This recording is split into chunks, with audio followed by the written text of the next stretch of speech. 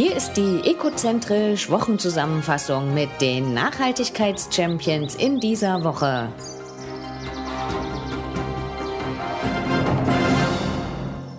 Der Lebensmitteleinzelhändler Aldi will sein Frischfleischsortiment bis 2030 auf die höheren Tierwohlhaltungsformen 3 und 4 umstellen. Damit übernehme der Discounter-Riese eine Führungsrolle beim Thema Tierwohl, erklärte Greenpeace. Aldis Ankündigung sei ein Meilenstein, der der ganzen Branche zeige, wo es hingehen müsse. Greenpeace wies darauf hin, dass die Landwirtschaft endlich die nötige Planungssicherheit erhalte, da Aldi klar kommuniziert habe, wann die Auslistung der schlechten Haltungsstufen und in welchen Schritten hin zu mehr Tierwohl erfolgen wird. Im ersten Schritt will Aldi bis 2025 vollständig aus der Haltungsform 1 aussteigen. Die anderen Lebensmittelhändler seien nun gefragt, nachzuziehen.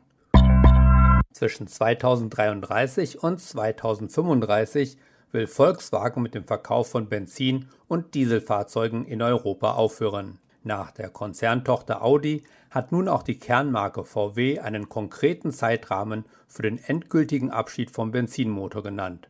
In Europa wolle man zwischen 2033 und 2035 aus dem Geschäft mit Verbrennerfahrzeugen aussteigen, so VW-Vertriebsvorstand Klaus Zellmer zum Münchner Merkur. In den USA und China werde der Ausstieg jedoch erst etwas später erfolgen und in Südamerika und Afrika werde es sogar noch ein gutes Stück länger dauern. VW werde weiterhin in die Verbesserung seiner Verbrenner investieren, betonte Zellner. Dies gelte auch für den Diesel. Obwohl die geplante Verschärfung der EU-Abgasnorm für Dieselfahrzeuge eine besondere Herausforderung sei, würden Dieselantriebe gerade bei Vielfahrern noch sehr stark nachgefragt.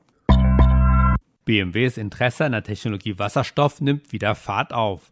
Tatsächlich hatte BMW in früheren Jahren die Brennstoffzellentechnik bereits im Blick und entwickelte sogar Modelle, die mit Wasserstoff um die Welt fuhren.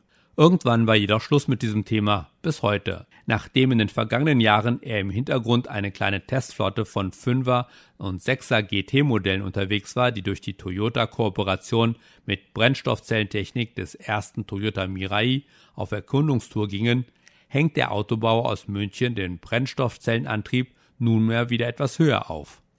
Jetzt wurde eine Testflotte des BMW i-Hydrogen Next auf die Straße geschickt, die das Zusammenwirken zwischen CO2-freiem Antrieb, modellspezifischer Fahrwerkstechnik und der Elektronik praxisnah testen soll.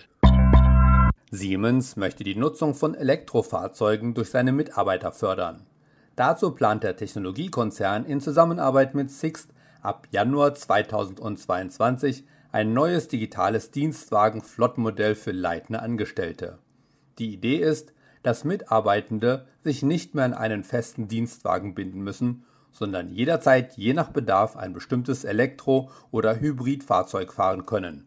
Mit Hilfe einer App sollen sie in die Lage versetzt werden, die Dienstwagen selbstständig mit wenigen Klicks zu wechseln und an einer vorab ausgewählten Sixt-Station zum vereinbarten Termin abzuholen. Die Teilnahme an dem neuen Modell ist freiwillig und es wird auch parallel erstmal weiterhin das klassische Modell mit der Bindung an ein bestimmtes Fahrzeug über eine Leasingdauer von 3 Jahren geben. Wer sich aber für das neue Dienstwagenflottenmodell entscheidet, kommt laut Siemens in den Genuss einer noch nie dagewesenen Flexibilität. Ab heute können Vodafones Kunden in ganz Europa sicher sein, dass die Konnektivität, die sie nutzen, vollständig mit Strom aus erneuerbaren Quellen betrieben wird. Das ist die Zusicherung von Vodafone. Laut Vodafone wird nun sein gesamtes europäisches Netzwerk vollständig mit erneuerbaren Energien betrieben. Das treibt das Ziel, bis 2030 im mobilen Netzwerk und bis 2040 in der gesamten Lieferkette des Unternehmens grün zu sein, weiter voran. Man nutze nun Solar-, Wasser- oder Windenergie in seinen Mobilfunk- und Festnetzen, Rechenzentren, Einzelhandelsgeschäften und Büros. 4 Jahre vor dem ursprünglichen Ziel von 2025, so der in Newbury ansässige Netzbetreiber.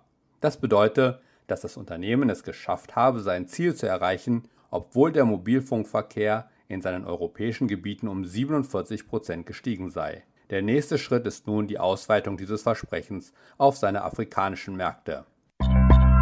Gestern feierte Mercedes-Benz Trucks die Weltpremiere seines batterieelektrischen E-Actros für den schweren Verteilerverkehr. Mit dem ersten elektrischen Serien-LKW will Mercedes-Benz Trucks eine neue Ära einläuten und sein klares Bekenntnis zum lokal CO2-neutralen Straßengüterverkehr unterstreichen.